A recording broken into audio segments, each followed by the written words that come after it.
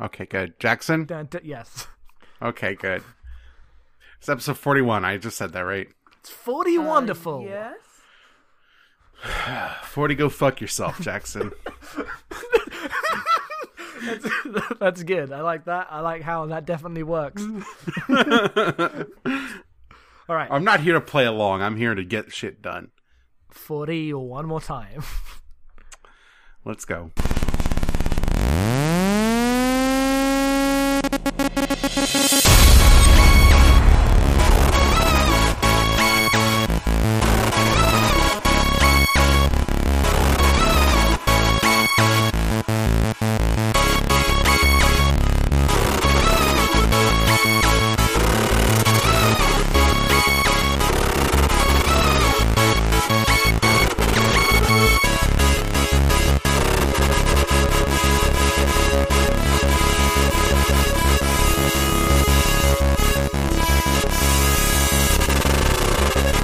Hello and welcome to Abnormal Mapping. I'm your host, Em, and with me is regular co-host Jackson. Hello. And other regular co-host Destiny. Hello. Being othered. Yeah, just as about usual. I mean, we've already made that joke before, so I'm glad that we're always point it out. Treading ground. This is episode 41. I would have facts, but Jackson has ruined my ability to create facts for every episode by recording episodes that don't involve me. Jackson, why did you do this? Because I had to some way justify all the time and effort I spent playing Metal Gear for 5 months. Isn't Metal Gear its own reward? Yes, that's actually true. Well, to a point.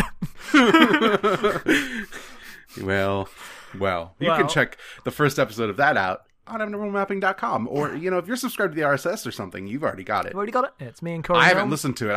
At the time of this recording, it's not out yet. I haven't listened to it. Nope. I'm very excited. It's, me and Corey Milne. Next month is me and Heather Alexandra. Month after that is me and Cameron Kunzelman. These are good And then casts. who knows what could happen? Who knows? The future is unknown. It's unhinged. So how's everybody doing on this? Here it's freezing cold. It's like 4 degrees, and that's before the wind. This cold winter January morn. It's the same over here. It's 4 degrees as well, but I think we use a different scale, so we're fine. Yeah, my 4 degrees is radically colder than your 4 degrees. Yeah, I'm doing all right. It's the weekend. I had a coffee, and the person said that my jacket was cool, and I was like, yeah. Is your jacket cool? And no.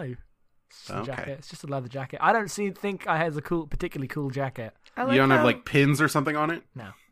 Oh. Get some flair. Live your life. I shall. I think your jacket sounds cool. It's a leather jacket. It's all right. How is it It not? does okay. It does okay. It gets the job done. Oh my goodness. I need to wash my jacket. It's kind of grody, but I don't want to take all the pins off because I'm lazy. Mm-hmm. That's what happens when you have pins. Then it's a whole process. You mean badges, right? You mean badges. Yeah.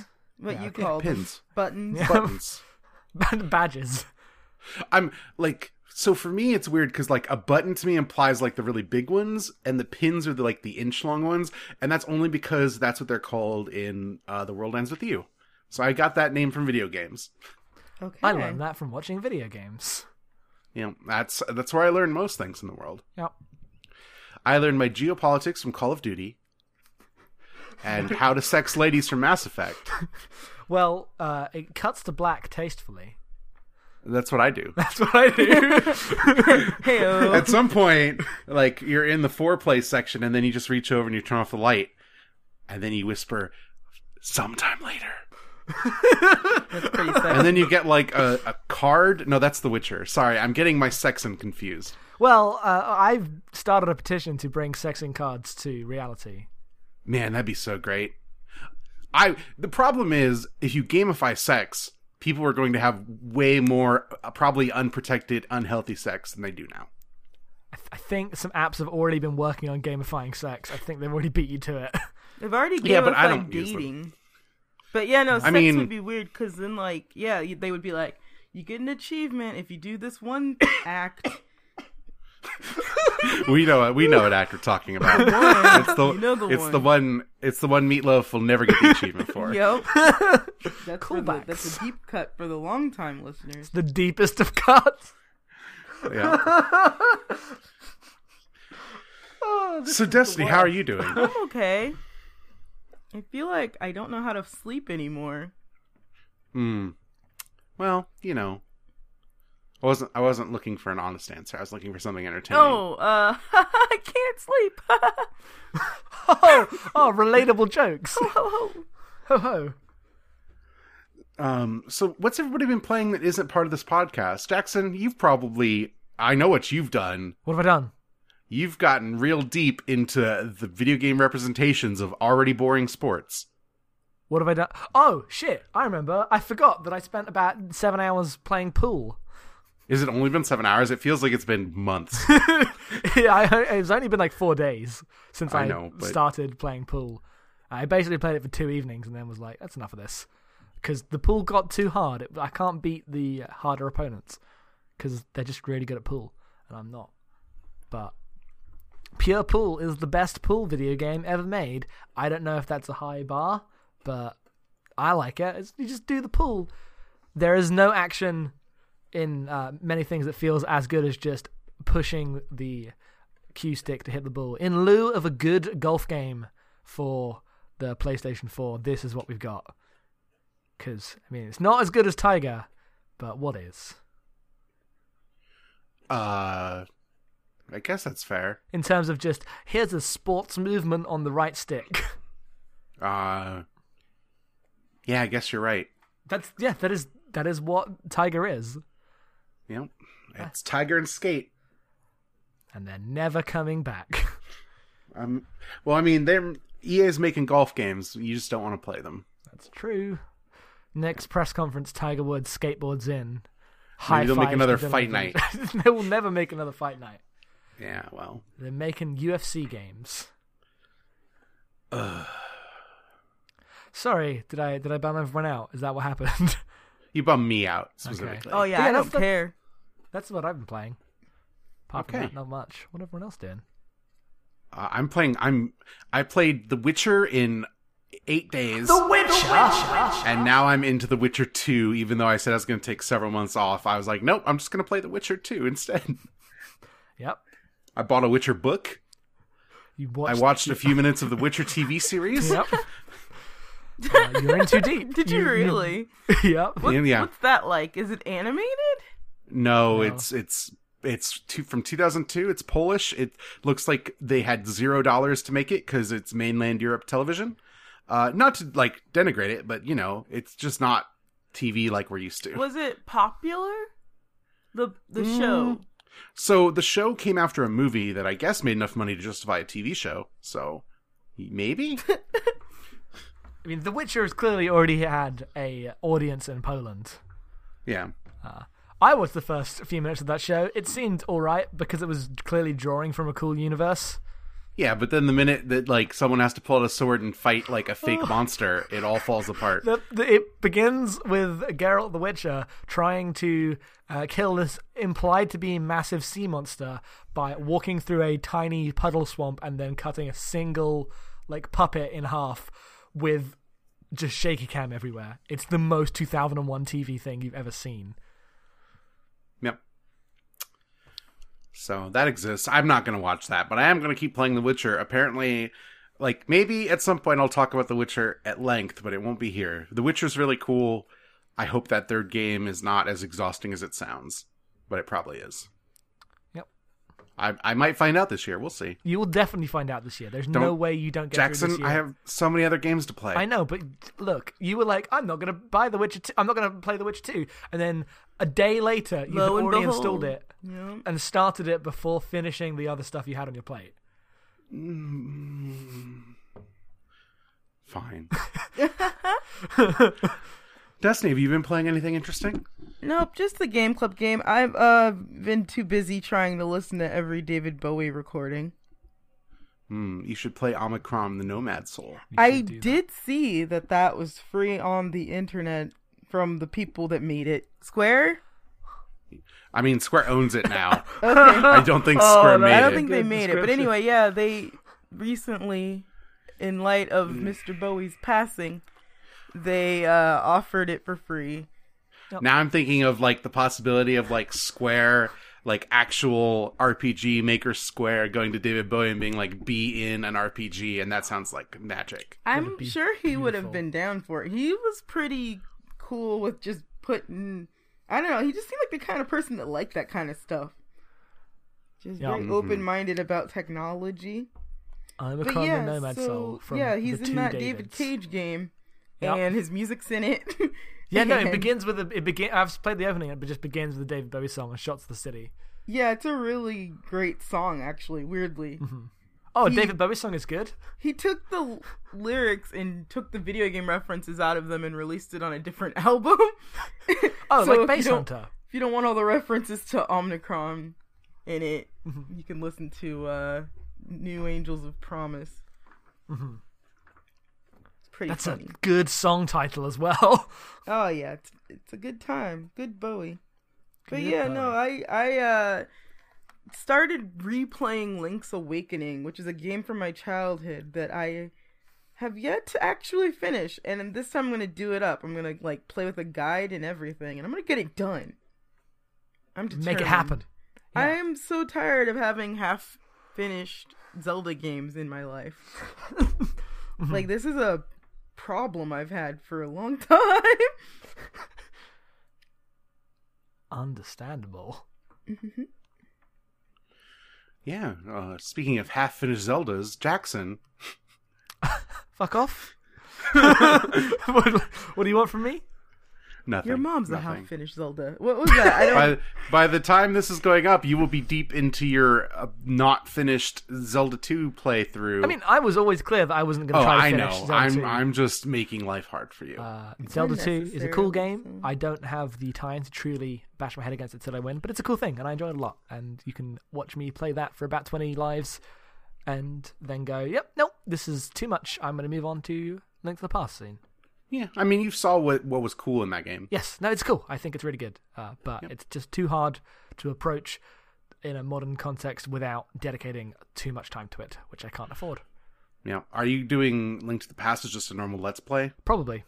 Yeah, okay. That makes sense. You don't die as much in that. I mean, you can if you're bad, but... I probably would be. I too am bad. But then you go long stretches where you wouldn't die, and then you just have hour-long episodes, and nobody wants that. No. I enjoyed it while I played it. I was just bad at it. So yeah, that's it. Before we move on to segment 2, we have inductees to the reading list. Welcome to the reading list. When it rounded up some links, we think they're just too good to miss. We're gonna add to it every now and then. If you're looking for criticism, we can let you know places you should begin. Yes, we do. Jackson, break out the guitar. No, don't do that. It's over there. I don't have the guitar on me anymore. I put it away so I wouldn't be tempted to fiddle with the guitar during the podcast recording. That would be the worst thing you could ever do. I know. You're a monster. That's why I moved it. Good. I'm glad that you know that. I have to do things with my hands. So we're inducting 3 things into the reading list? I guess. Unless Destiny has something extra. No, not this week. Month. Okay. This month. This month. It's secretly this week, but let's not tell people how the sausage is made. Mm-hmm. So Jackson, what do you have first? I have a podcast called Psychology of Video Games, which I've listened to 3 episodes of now. They take... Let me actually get the name of the guy who runs it. But they take some topics about psychology in video games and generally interview researchers and workers from universities around the world or like organizations and stuff about what work is being done with psychology in video games. It's run by Jamie Madigan, who is some academic in that field, and it's an incredibly academic podcast, but it's also really accessible. It does a good job of breaking that stuff down and showing a different, like a variety of views of things. It's not just this is why games are good or this is why games are bad. It's an actual interesting discussion and look at a variety of topics, and I think it's really cool. I think it's a cool podcast. Comes out every month. There's about 10 episodes now, and it's going on the list. Do we need like a musical sting for list? No, I expected a guitar twang, like it's going on the list. Yes, I will put the air horn in.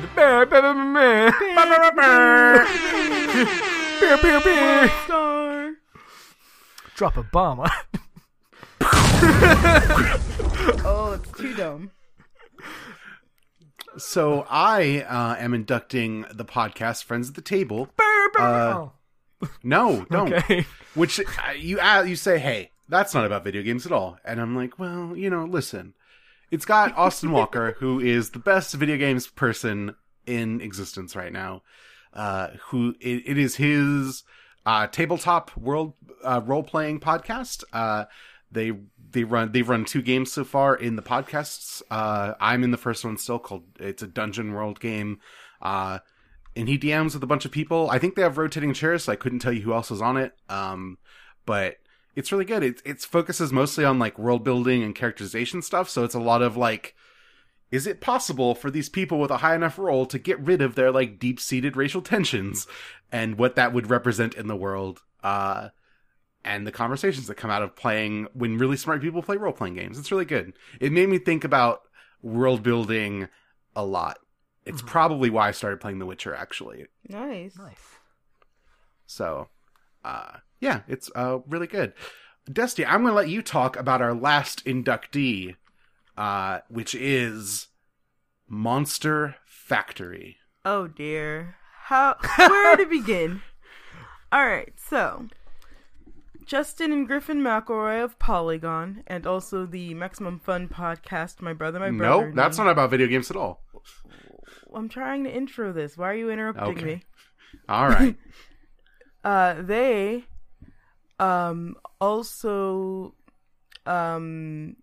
do videos on Polygon, and Monster Factory is a series in which Justin and Griffin play with character creators, and it's mostly about, making the most grotesque beings you can make in a character creator.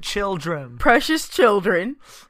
The reason why I'm laughing is because it's really hard to describe without talking about all the silly, weird avenues it goes into. Like, there's just a lot of storylines written around the gross characters and lovingly created beings. And so far there are, I believe, 10 episodes of Monster Factory. That sounds about right. It might be a little... right around more, 10, yeah. 10, 11, I don't know. And they've done character creators from, let's see, Skyrim, Elder Scrolls. They've done... What was that? Fallout? Which one was that? All of them.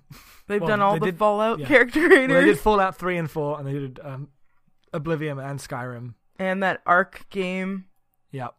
And they did The Sims. Oh, yes, and The Sims, and Second Life, and most recently... Black Desert Online. Yes. So, if you like to laugh, and believe me, you will,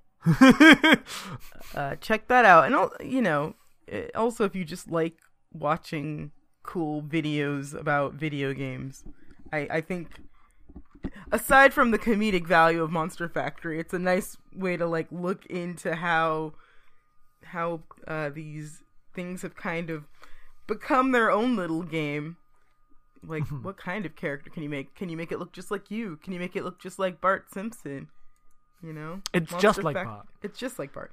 Monster Factory answers these questions and many more. Yeah, it's a cool thing. And it's going on the list. Jackson. No, that's our thing now. The reason that we are inducting that one specifically this episode is because it ties into our segment 2, which, now that we're done with all of the housekeeping, we can actually talk about. I just want to thank you for no-selling that. Yeah, no, that's my job.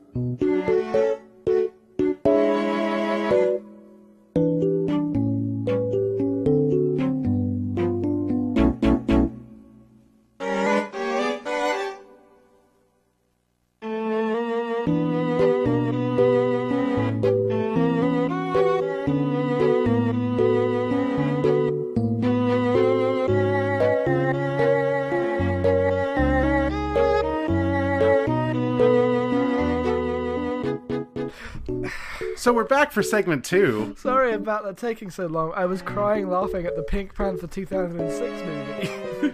And we're here today to talk about character creators, in part because of Monster Factory, in part because of my experience with friends at the table and thinking about, like, when you can just design whatever character you want, what do you design? But it's a thing that I think everybody, like, has opinions about in games and everyone enjoys. And I feel like we are a group that is suited to talk about these things because we all kind of want separate things, but like important things about our character creators. So I guess I'm going to go first as a lifelong person who played ladies in video games when I had the chance, even though at the time I was like, I identify as a guy, but I'm going to play these ladies, and not in like the I want to look at a pretty lady kind of thing, but in the I would like to be the pretty lady kind of thing. And for me, like, the gender possibilities of character creators in games that otherwise would totally default to a male protagonist has always been the big draw of being able to create characters. I want to create a cute lady with some cute hair who can look awesome and do cool things. And that's always what I've aspired to find in character creators. Destiny, you probably have your own views on what you want out of character creators. Oh, yeah. I want to be able to make them black. That's the main one. Yep, which it seems like a small ask, Yeah. but it took Animal Crossing a long time to get there. Right. Like, I just want to make them... Like, and also I really like having unnatural hair choices. That's a big thing. Like, my own hair is just like a very, very dark brown, but if I can make him look like a cute little black anime girl, I'm the happiest. I don't know, I feel like, I remember being surprised when you could make ladies like that being like the rarity, and now it's like, well, what race can you make them?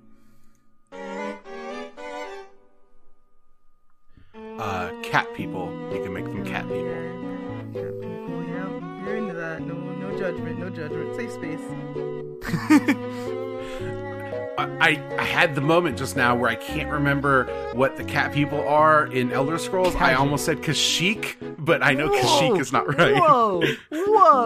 It's Khajiit. It's Khajiit, right? Yeah. Yes. Time Kashyyyk out. is something else entirely. Yeah. Cat people. Yep. I would not call Wookiees cat people. No, that would be really racist. That not only is that racist, but it's an insult to Wookiees. I thought you were going to say cats. Aren't they like... They're more like bears, right? I would say they're like monkeys. Really? Yeah. Okay. I would not presume they have to project. They have opposable thumbs. Yeah, but their appearance to me is so bear-like.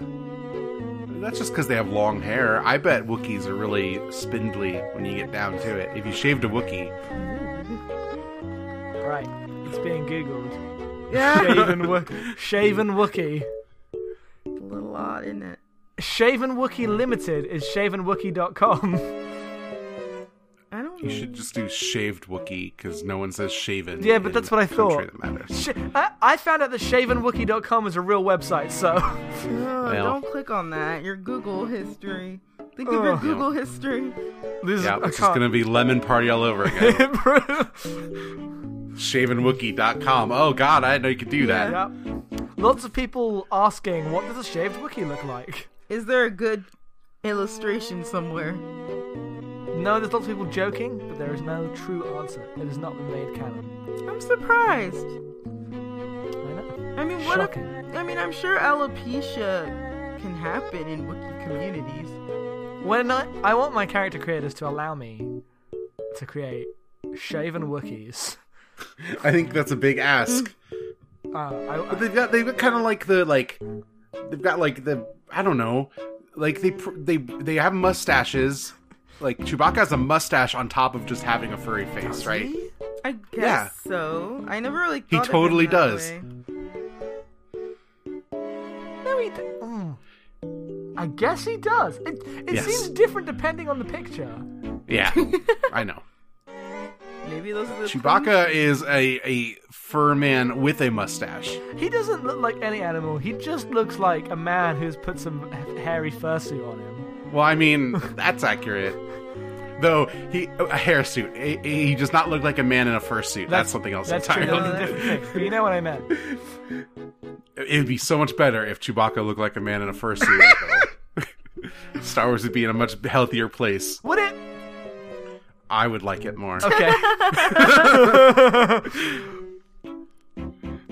Yep. Jackson, tell us about your experience with the character creators. What are you looking for? I'm similar to you in that I was always like, I'm going to play as a cute girl.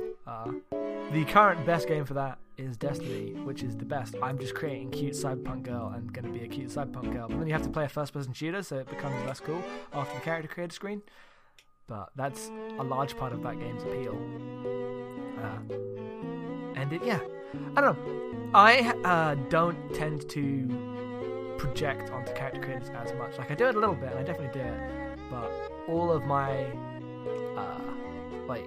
gender experiences in games have mostly been through games in which you happen to be playing as a woman, rather than when you I tend to see created characters as just blank slates that are me, no matter what I create. I guess when I think of like character creator, that like the ones that I think of like your Mass Effects and your Fallouts, and you can be female characters in those games, and the fact that the world doesn't really change to me is like a really important part of that experience, where I get to project myself as this like other form, but don't like it's clearly not like coded that way. And like I think like to me that's an important part of experiencing this world. I'm not saying it's not important. I'm saying that when I my personal way of generally my relation to gender in games has been through, like I remember playing Beyond Two Souls. That was giving me big gender feels for some reason, because apparently my version of myself in my head is just Ellen Page in Beyond Two Souls. It's weird because that game didn't do that for me, in that like I just saw that as another person who I was like in charge of. Like it was like, this is like my daughter and I want to see her well. Aw, me too. It was specifically the scene with on the train where she's just like the grey t-shirt and the plaid shirt just moaning around on a train. I'm like, oh, that's just me. This is just me and how I see myself in my head. This is weird. But then you didn't have to get off the train and like murder a bunch of federal agents, you don't right? know me. I mean, you take a lot of photos. I feel like you would have taken a selfie like standing on a pile of bodies by now. That's true. Well, it is angled upwards. That's true. That's true. You wouldn't know. I feel like you should maybe think about this next time. Okay. Next time I stand on a pile of bodies of federal agents. We don't actually have federal agents over here. You have like those guards with the hats, right? Yeah, they're definitely professional law enforcement officers. That's 100% what they are. But yeah, no, I have been known to have fun with character creators in the past. I mostly just use them as cool design templates more than anything. I remember having a lot of fun with the City of Heroes one, where you could just make your own superhero. I just made 1,000 superheroes and then never played the game. Speaking of similar games in terms of developers, also the Star Trek Online character creator. Yes! Just allows you not only to make the various races of Star Trek, but then put them in a uniform you get to design. Right. And designing Star Trek uniforms is the greatest possible game you could ever create. I don't even need to go fly a ship. Let's talk about white uniforms. White uniforms are the way to go. I understand why you wouldn't. It'd be impossible to keep clean, but man, do white uniforms look good. Just look at the DS9 dress uniforms. So good. They're the best thing. They're the greatest Star Trek uniform that's ever existed. Yep. Yeah. Yep. They're just space tuxedos. Like, how could you not love that? Oh, wow. Oh, you've not seen them yet, have you, Destiny? No. You can find her a picture.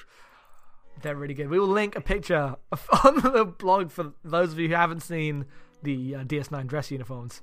But yeah, they're from late seasons DS9 because they have the other ones beforehand. Yes. Oh, right. Yeah, it's not till they get the gray uniforms that they get that dress uniform. It's actually later than that, but I'm just gonna tip my glasses. Okay. The Sims is another one where yes, you Sims. Can get really deep into like just making people for the sake of making them and not playing the game.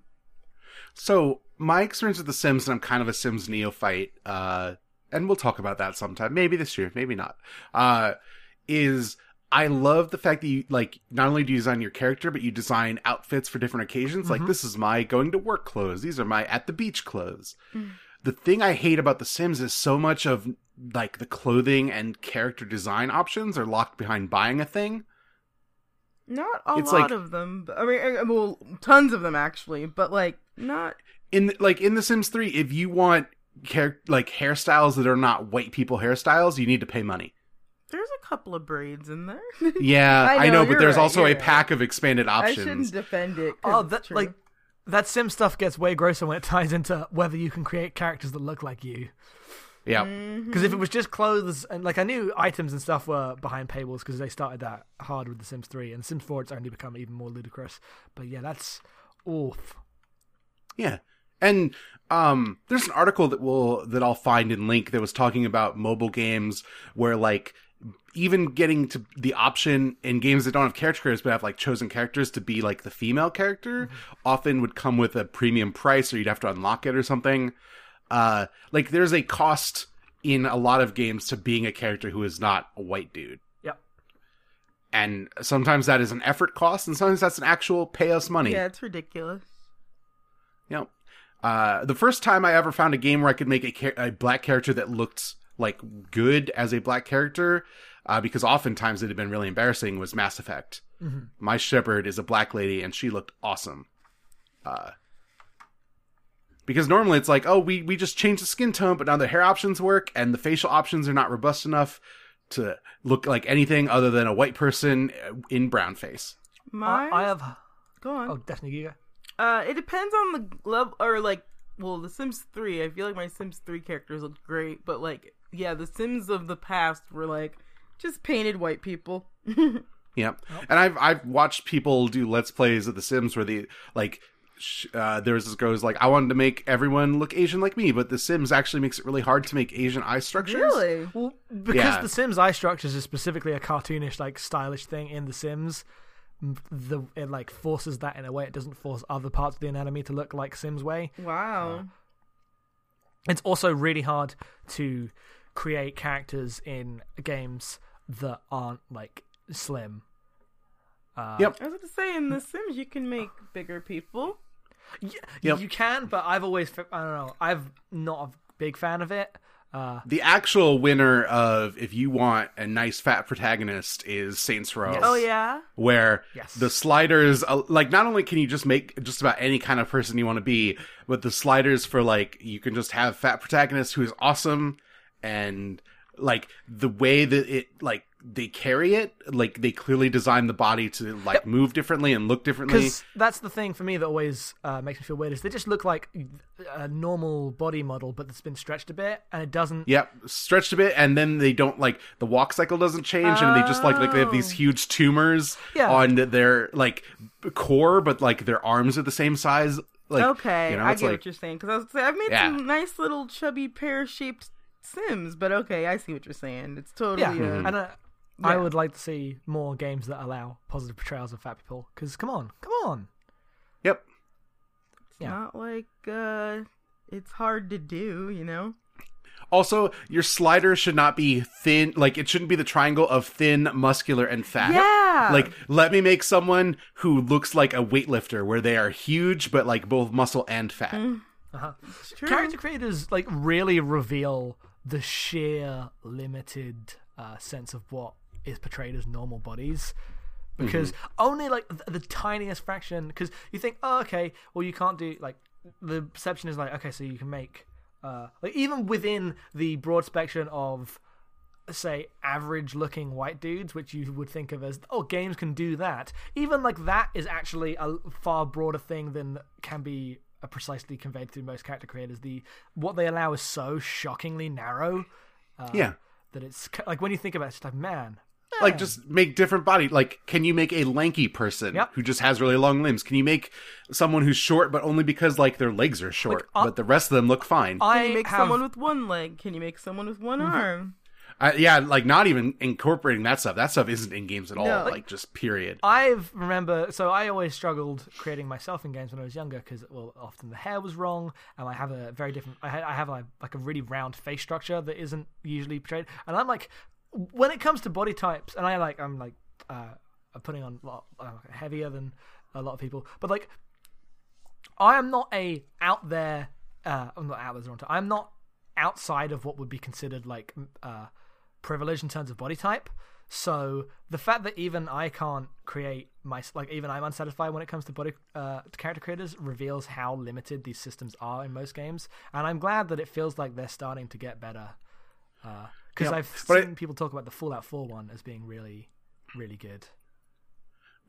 But, like, the face stuff is good, but the body stuff is still the same triangle. Yes. Like, you get that stuff and that's it. But it's weird to me that even with, like, its incredibly limited option set, the character creator that still is, like, one of the most expressive and you can create the biggest range of people is the Mii character creator. Yep. Like, you can make Miis of almost anybody in any body type and they'll look okay. Like, they're abstract enough that you can create really good caricatures of most people. I wish the hair was better, but the hair is the real problem there, for sure. I think that's just the kind of maker that it is, makes it difficult. Mm-hmm. But because they're all, like, primitive polygonal shapes for the hair. But that's true, is it's way easier to make versions that feel honest to the truth of your body when that is put through the filter of a style rather than we are trying to like create bodies and we've just because basically almost all character creators up to this point have just been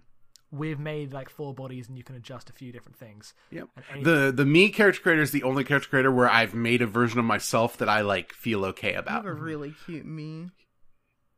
It looks just like you. Mine just needs better hair. Just better hair and better glasses. Better hair. Mm-hmm. Oh, glasses and character creators. Oh. Yeah, they don't have any good options for that. The hilarious thing about video games in 2015 was the Bloodborne character creator. You can put glasses on, but the glasses actually are tied to the facial structure. So if you change the shape of the face, the glasses will start to warp. And it's amazing. Oh, that's good. I just remember lots of times being younger saying, I want myself with my glasses. And all the time, the glasses would clip through the hair. Every single time. I mean, we're not at the point where we can solve that problem. I know, but it frustrated me as a kid. Always been frustrated with character creators. And I tend, because I used to try to create myself, but then I started like creating generally, I'm going to play as a cute girl, because that would work out way better. And that's now I tend to just decide in a broader range of what character am I making. Like I choose it as a character creation rather than creation of a form of myself that I can express myself in. Yeah, I think it depends on the game. Yeah, I was about to say I don't make myself anymore. I want them to look a little like me in the sense of like I just want to make a black woman, but I don't want her to look like me. I don't want it to be me. Yeah, that's a little different. Well, because for me, it went from like trying to create the actual myself to trying to create like versions of myself, but like that look different. I don't look anything like me, but felt honest to me. Mm-hmm. Now, I just to create this is a character that I have made, and there's a disconnect, and I feel okay about that. I think it's worth pulling up as part of this in our things to read is Gita Jackson's thing about creating Rihanna over and over in character creators because she can't make herself. And Evan Narcisse's The Natural. Oh, right, yes. Which is, again, a long article about character creators and specifically in relation to black hairstyles. Yeah. Because, yeah. Mm-hmm. I like when games also give me the opportunity to customize pre-made characters. I guess one that I would like, the example I'd go for this is I like being able to control what I am wearing in GTA 4, for example. I think that's for me, the beautiful example of that, and I guess we'll include the picture, is the way that you can design your characters in Sleeping Dogs. Oh, yeah. Where you have to play as a specific guy, but that game is like one of the only games that like comes out of the West that does Asian people any justice at all. Yep. As like diversity of like faces and bodies. But also, you could put your guy in the most ludicrous outfits, and so I just had him running around in a hoodie and a hat looking like the most shitty man the entire game. Like, his undercover persona is just like douchebag in the hat and glasses all the time. It's so good. I like when games are giving, like, instead of going the route of, okay, create your character, make it decide what they look like. Decide, like they create a character and present it to you, and then you are then able to refine the expression of that. I like that a lot. I just think what that needs, obviously, is a greater range of characters that are made. I feel like, I don't know if this is true, because I think there's always this isn't exactly true, because there's a place for character creators always, but when there is a greater diversity of characters full stop in games, the need to be able to create just a blank slate character goes away a little bit. But that's, I mean, there's still going to be games where that's called for. Yep, no, 100%, that's what I mean. But I think that a lot of times it's we don't have, these are not experiences and bodies that are represented in games, so the only times they're able to exist is when they're like hacked together in a character creator that won't allow them. Mm-hmm. And it's like, that's a way larger systemic problem than just the abilities of character creators. Yeah. But at the very least, give us gender and skin color options. Right. Yep. For the love of Christ. Good range of body sizes. Yes. Yep. Please and thank you.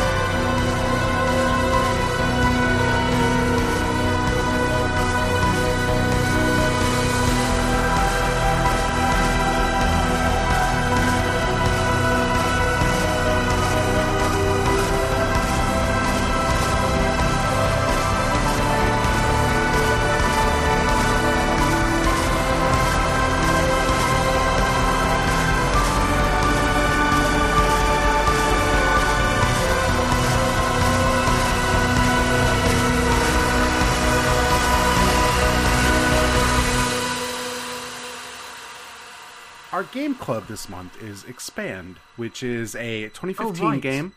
What? I forgot. Which is a 2015 game by Chris Johnson and with music by Chris Larkin.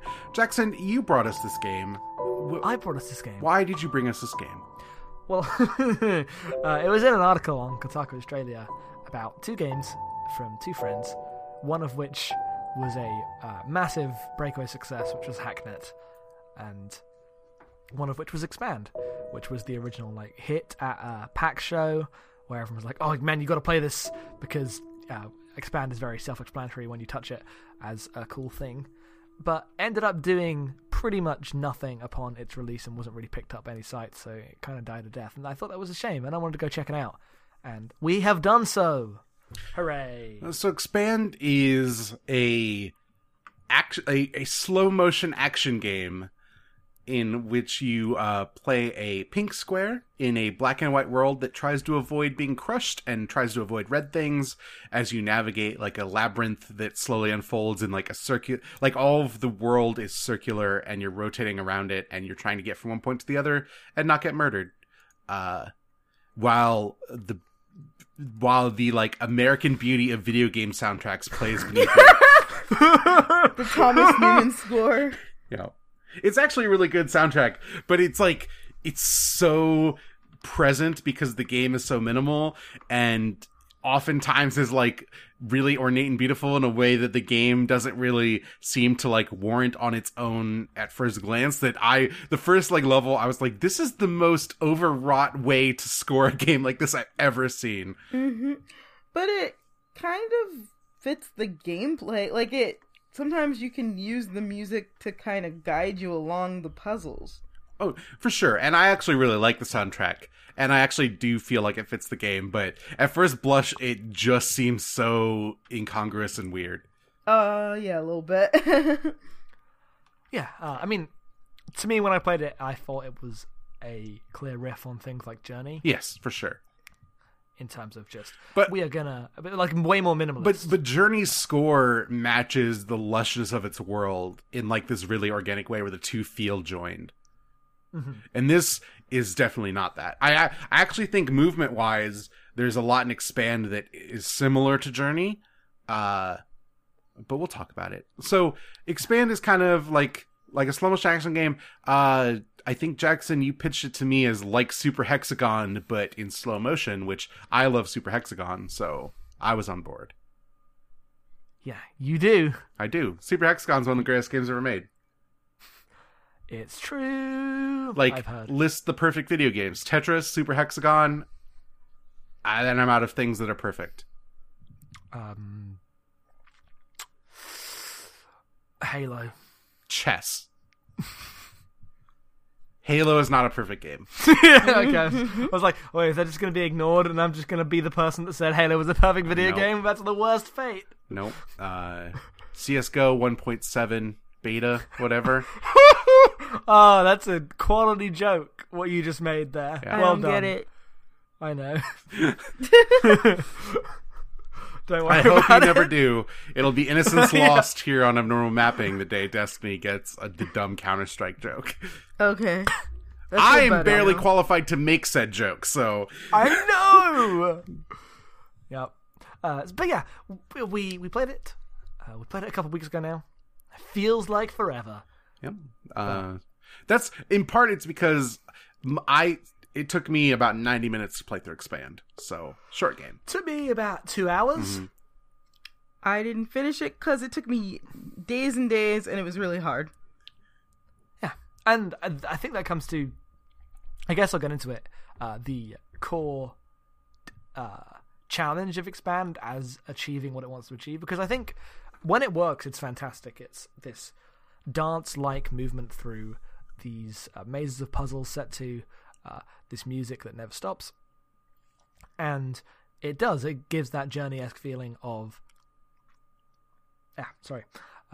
Journey-esque feeling of conquering an environment through moving your way through it. The world is antagonistic towards you, but eventually you understand the world, and there's this like symbiotic relationship between you and it, and it is preceded with this big momentous catharsis at the end where everything reaches a climax, and it's an emotional moment. It managed to convey those things through this very minimal aesthetic, way more minimal than Journey ever was, and I feel like that is the central like experiment of the game in a way.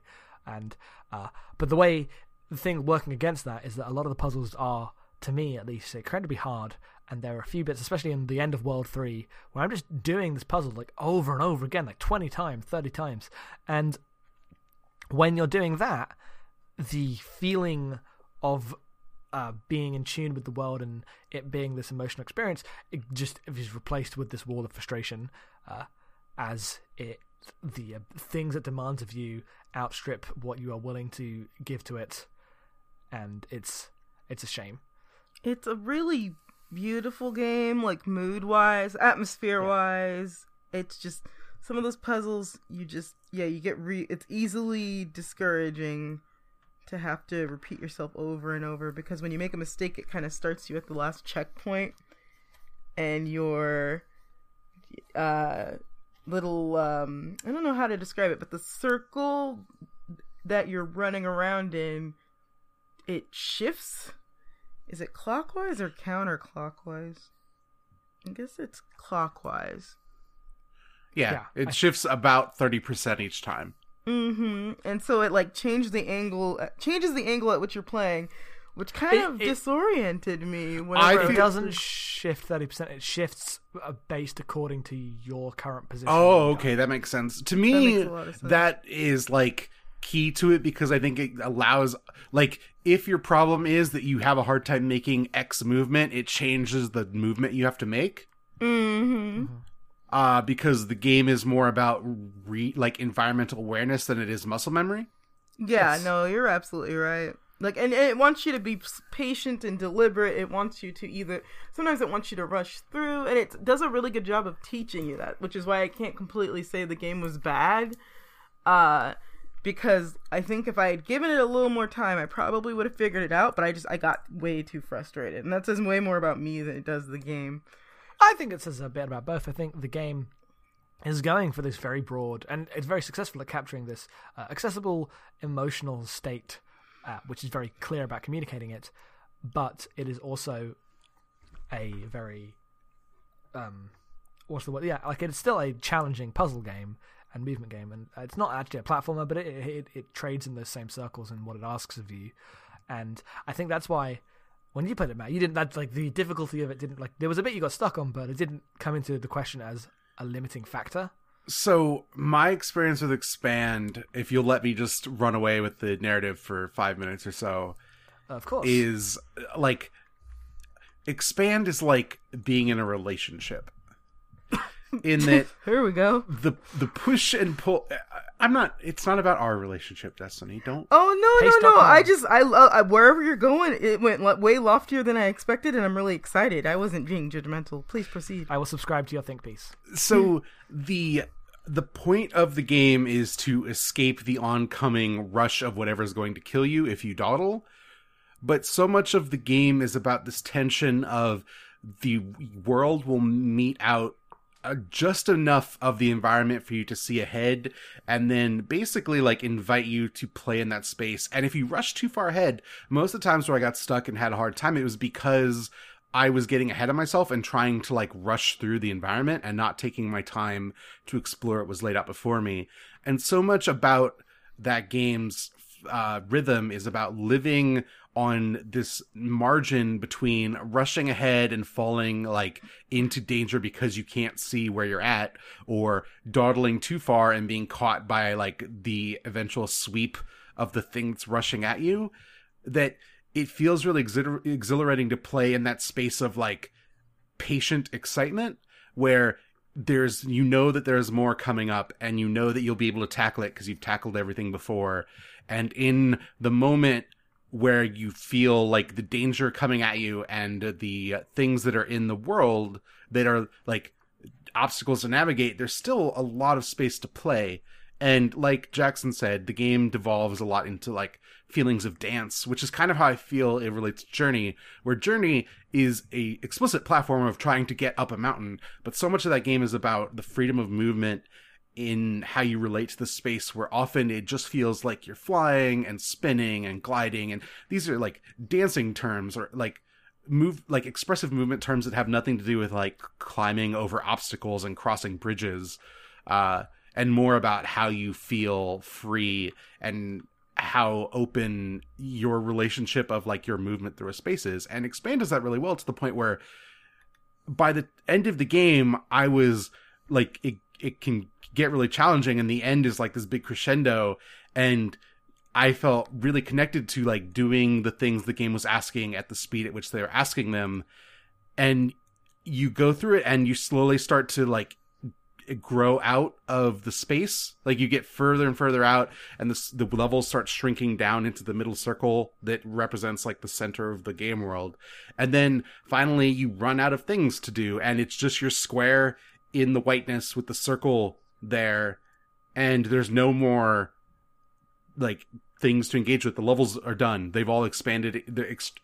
They've all contracted into the circle, and you're just that square slowly like circling the center of the stage, and you can like be there and exist in that space and nothing happens. Like the music's drifted off because it reached the end of its conclusion, and you're just orbiting the circle, and you can touch it and nothing happens when normally that would like kill you in the levels.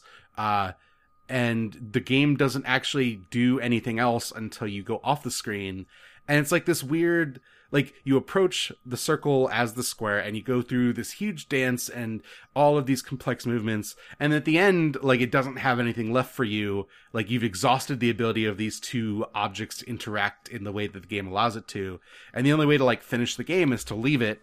And then there's nothing left. And like to me that like the metaphor of that, and maybe that's because of the music, and the way that I felt about its movements is so much about like the interchange between two beings, the being yourself and the level vis-a-vis like the circle in the middle, vis-a-vis like the creator of the game, that dialogue I felt was like a really intimate thing, but like kinesthetically intimate, not necessarily like thematically intimate, because the game doesn't really have theme much, but that doesn't change like the acts of the game feeling intimate to me.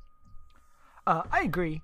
I read it slightly differently in that, so I wrote a short thing about it, which will probably be on the site, I don't know, that also hooked onto this kind of idea, but I read it less as a like allegory for a relationship or something, but it's more about the ways we become accustomed to the hostility of our own spaces. Like, this game feels a lot like moving into a new city that is terrible in a lot of ways and eventually coming to learn it and then missing it when you're gone, because the game is hostile towards you, and at the start you don't move right, everything feels wrong, you are a square in the circle world and you are like this wrong body in a place that is designed with no regard for you. But by the end of it, you have learned to attune yourself to the rhythms and feeling of this place that is around you, and when like all you wanted at the start is to escape it and get through it and like conquer it, but then at the end you realize that it was more of a, like you say, like a relationship between you two, and it's exploring this symbiosis between the two halves there, and so it leaves me with this bittersweet feeling at the end when you realize, oh, I'm now rid of the thing that I wanted to be rid of at the start. So and there was actually a lot of value there. I've never really seen it as like I never got the sense that I wanted to be rid of it. Like, I know objectively your goal is to like escape from the level, but so much that like that game slowly rolls out its mechanics where it's like you are invited into space, and then it will teach you all the various aspects of how it can interact with you, and then ask you to put them all together in this like final moment where like the end of that game is like some of the most stunning like levels and shapes, and the way that it all correlates together into like something that's really beautiful as you move through it. But the end of that game, as with a lot of that game, is a lot of a wall that is coming to like pushing you ahead, and that feels like the world is chasing you, and you have to run in order to keep ahead of it. So I've never thought of that as chasing. Like, the world wants you to be as dynamic as it's presenting the challenge. Like, the challenges are an invitation to like excel. Like, to me, that was a game that is built around making you, and thus it, as interesting and beautiful and on the edge of danger as possible. Mm-hmm. Yeah, I guess I found it more, because I obviously found it harder. Yeah. Found it more antagonistic than that. And because I basically, outside of that bit in the third level where everyone got stuck, found it to be like relatively straightforward. Like, I thought of it as like a really kind game. Like, it's a game that wants you to like be awesome, and it be awesome in your interactions with it. Mm-hmm. That makes sense. Do you have any other thoughts, Destiny? I felt like it was more about just someone trying to almost fighting assimilation, or like at first like wanting to fit in and then not wanting to fit in. Like, oh, you have to evade all these things, and I don't know. I don't actually know how the story ended, but just the overall like vibe of it. Yeah, no, I really liked this game. I don't know, for something I didn't finish, liked it. Mm-hmm. It's a cool thing. Yeah, I really like this game, but that part of that experience was I kind of just flew through it in 2 sittings and had a great time. I played it in 1 sitting because I knew when it was getting hard that if I took a break, I would never finish it. Yeah, that's probably what I shouldn't have done. I just should have kept going. Mm-hmm.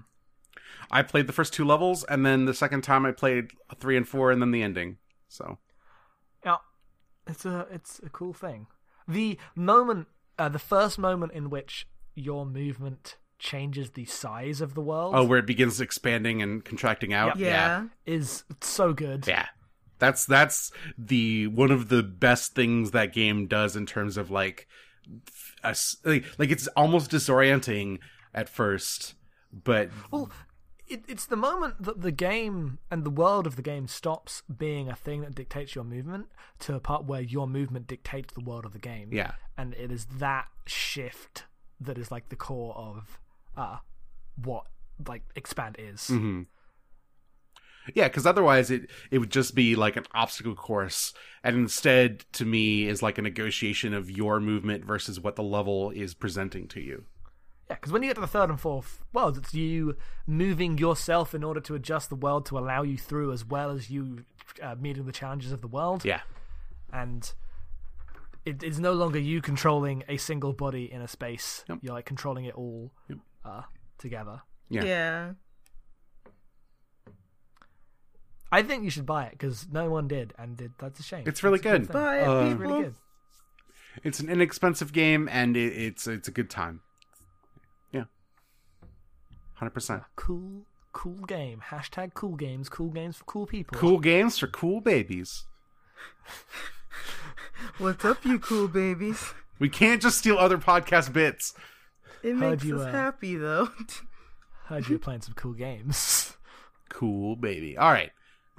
That's it. Goodbye, Expand, onward and upward to bigger and better things.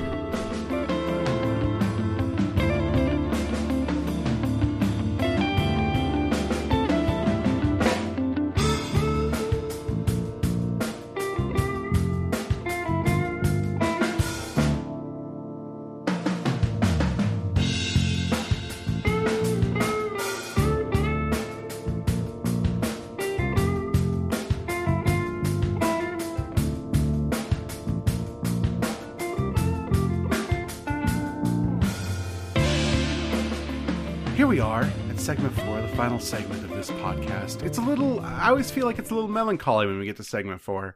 Am I the only one? The podcast is ending. The podcast is ending. Yeah, it's a little of a bummer. The podcast is ending. Part of the reason that's a bummer is that no one ever sends us questions. If you want us to not be sad, you can send us questions to podcast@abnormalmapping.com.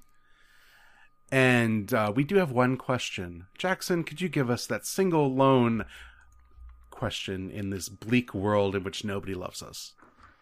Okay. One question has reached us in the blackness of space, which is from Alan Abraham. What games could you see yourself showing to your hypothetical children someday? Which is great because I don't think any of us have that planned. But we'll roll with the scenario. But I have opinions about how I would raise a child. I have that. Of course you do. I have a nephew. I'll probably have more nieces and nephews in the future. That's an assumption. What are you gonna give to that baby? Well, when he's old enough, he's gonna see some. I mean, I already have cousins that are see some shit. Yeah, he is. He's gonna see some. He's seen things. Well, okay, let me interrupt that to just say, like, I have an 8-year-old cousin who's super into watching Let's Plays of Mario games. She's never played one, but man, will she watch the heck out of a Let's Play. Destiny, I want to interrupt you. Please teach your nephew as soon as possible to recite that speech from Blade Runner. Yeah, I can do that. As soon as he learns to talk. Yep. That seems fair. It seems reasonable. Blade Runner's a great kids movie. Yeah, no, kids love it. No. Don't show him Blade Runner. Just film him reciting the speech. All right, I'll get him to do that. In the rain. I've seen things. That's the line. In the rain. Famous Blade Runner line. That's the best Cowboy Bebop song is In the Rain. Anyway, Mario games, I mean, like, they're all going to probably be really literate in Minecraft. So that's true. You want to show them stuff that they're not going to know about. So just the older, the better, right? Like, I don't know. I can't think of anything specific. I just feel like in the world of YouTube, they're going to be able to find a lot of stuff on their own. So if they ask me about stuff, the things I want to show them, it's going to be stuff like Mario and Zelda. I mean, I'm having a lot of fun just showing my 10-year-old cousin around Animal Crossing New Leaf. Like, Animal Crossing is a great one. Yeah, it's not even an old game. It's just something that she got interested in through seeing commercials, and like every time I see her now, she's talking to me about Animal Crossing. So the appeal with children is that you get like a blank slate that has no culture, right? Like you get to give it culture. Mm-hmm. I'm never going to stop laughing at the appeal with children. Look, so the thing with children. So, like, there's always like Let me talk to you about the first child. Jackson, shut up and let me talk. Okay. There's the thing with nerd, like, parents where it's like, oh, I'm going to give them all the things I had and in the correct order. And it's like, I'm not actually really interested in that. Like, they might come to it and I'd like them to appreciate the things I liked at least a little bit. But in reality, I'd like them to have their own culture. But think of what it'd be like to be raised with video games where, like, a cool educational thing on an iPad can exist next to, like, Bloodborne, can exist next to The Sims, can exist, and like you don't have any of the context of like this is, or like, you know, you go to The Sims, like this is a game for girls, or you go to Bloodborne, it's like this is a hardcore game that'll teach you to be the best. Like it's tough but fair. Like what does it look like when all games are equal to you, and you don't have any of the ideas where like The Witcher is like a 100-hour, $60 video game, but then you have a thing on the iPad where you touch things and cool stuff happens, and that costs 99 cents. And what if you grew up thinking those things were equal, like equivalent in worth in your eyes? Uh-huh. And like, I think giving that to a child, like if you raised a generation to think that way, video games would be in such a better place. Oh my God. It'd be pretty cool. I agree. I don't really have anything else to add to that. No, I just think, and I think at some point it's kind of gonna be like that. You know? Also, I would teach my kid how to play Kerbal Space Program because I don't have the time. Yeah, but I'd love to watch them. Time for.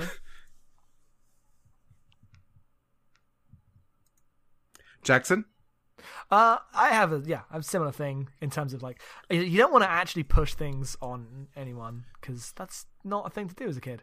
Well, I mean, it's not pushing, it's just showing. Oh, yeah, but, like, you hear this thing of, I've heard this from multiple people, like, okay, my kid's growing up, I'm going to show them the NES game, then they're going to play the SNES games, and they're going to play the PlayStation games, they're going to get the true development of video games, by which they mean their own experience of how growing up was. Like, Gary Witt has been on Bombcast doing talks about, I played the first Mario, then the second Mario, and the third Mario, he's going to go through that before he gets to the new games, and that's a super prescriptivist way to raise a kid in any kind of media literacy that I don't agree with.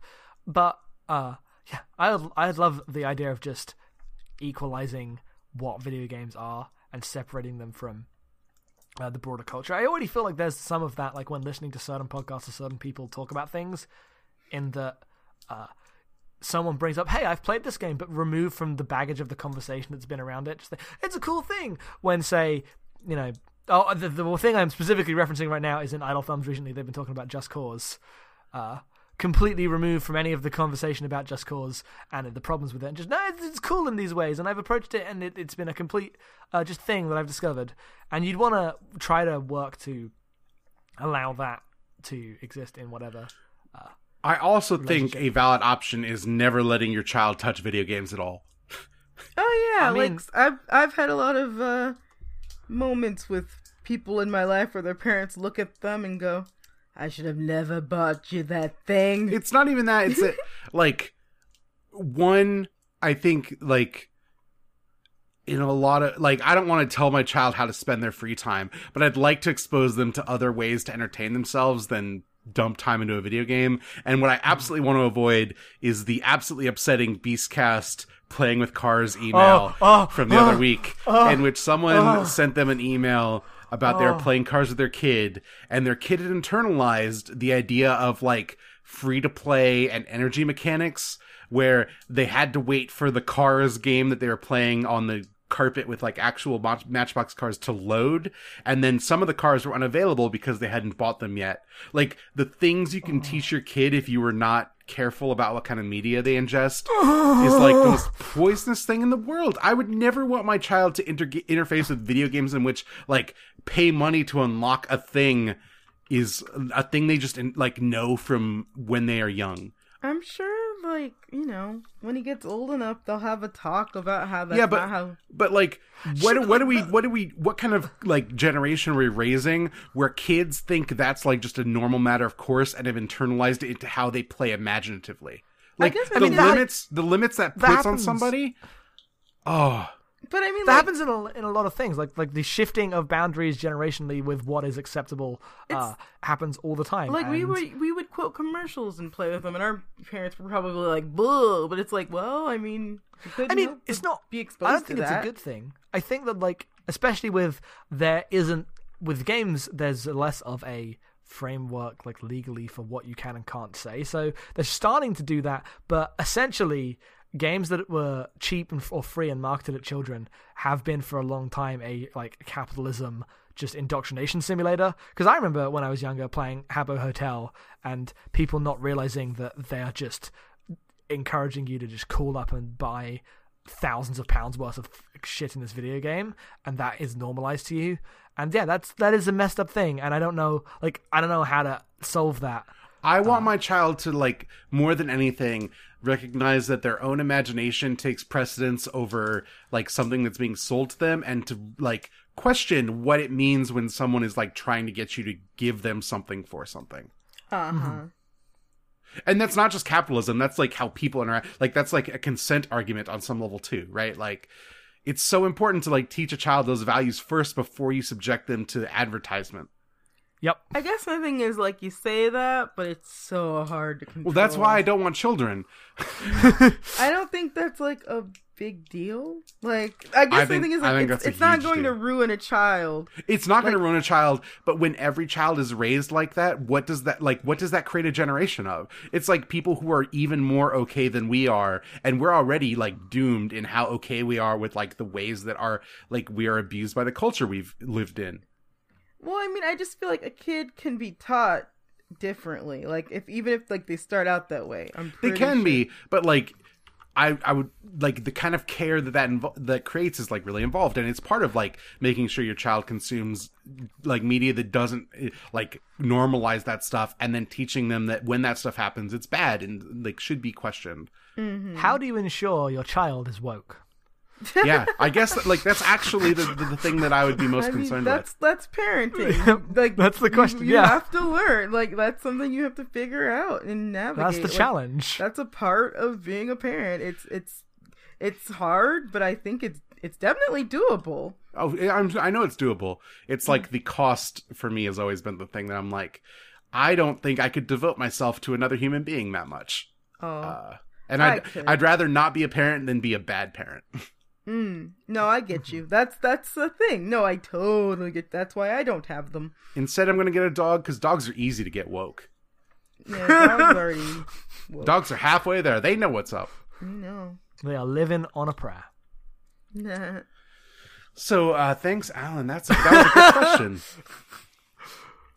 Yeah, it was a good question. Good talk, good discussion. So next month, in honor of Valentine's Day, where we play our...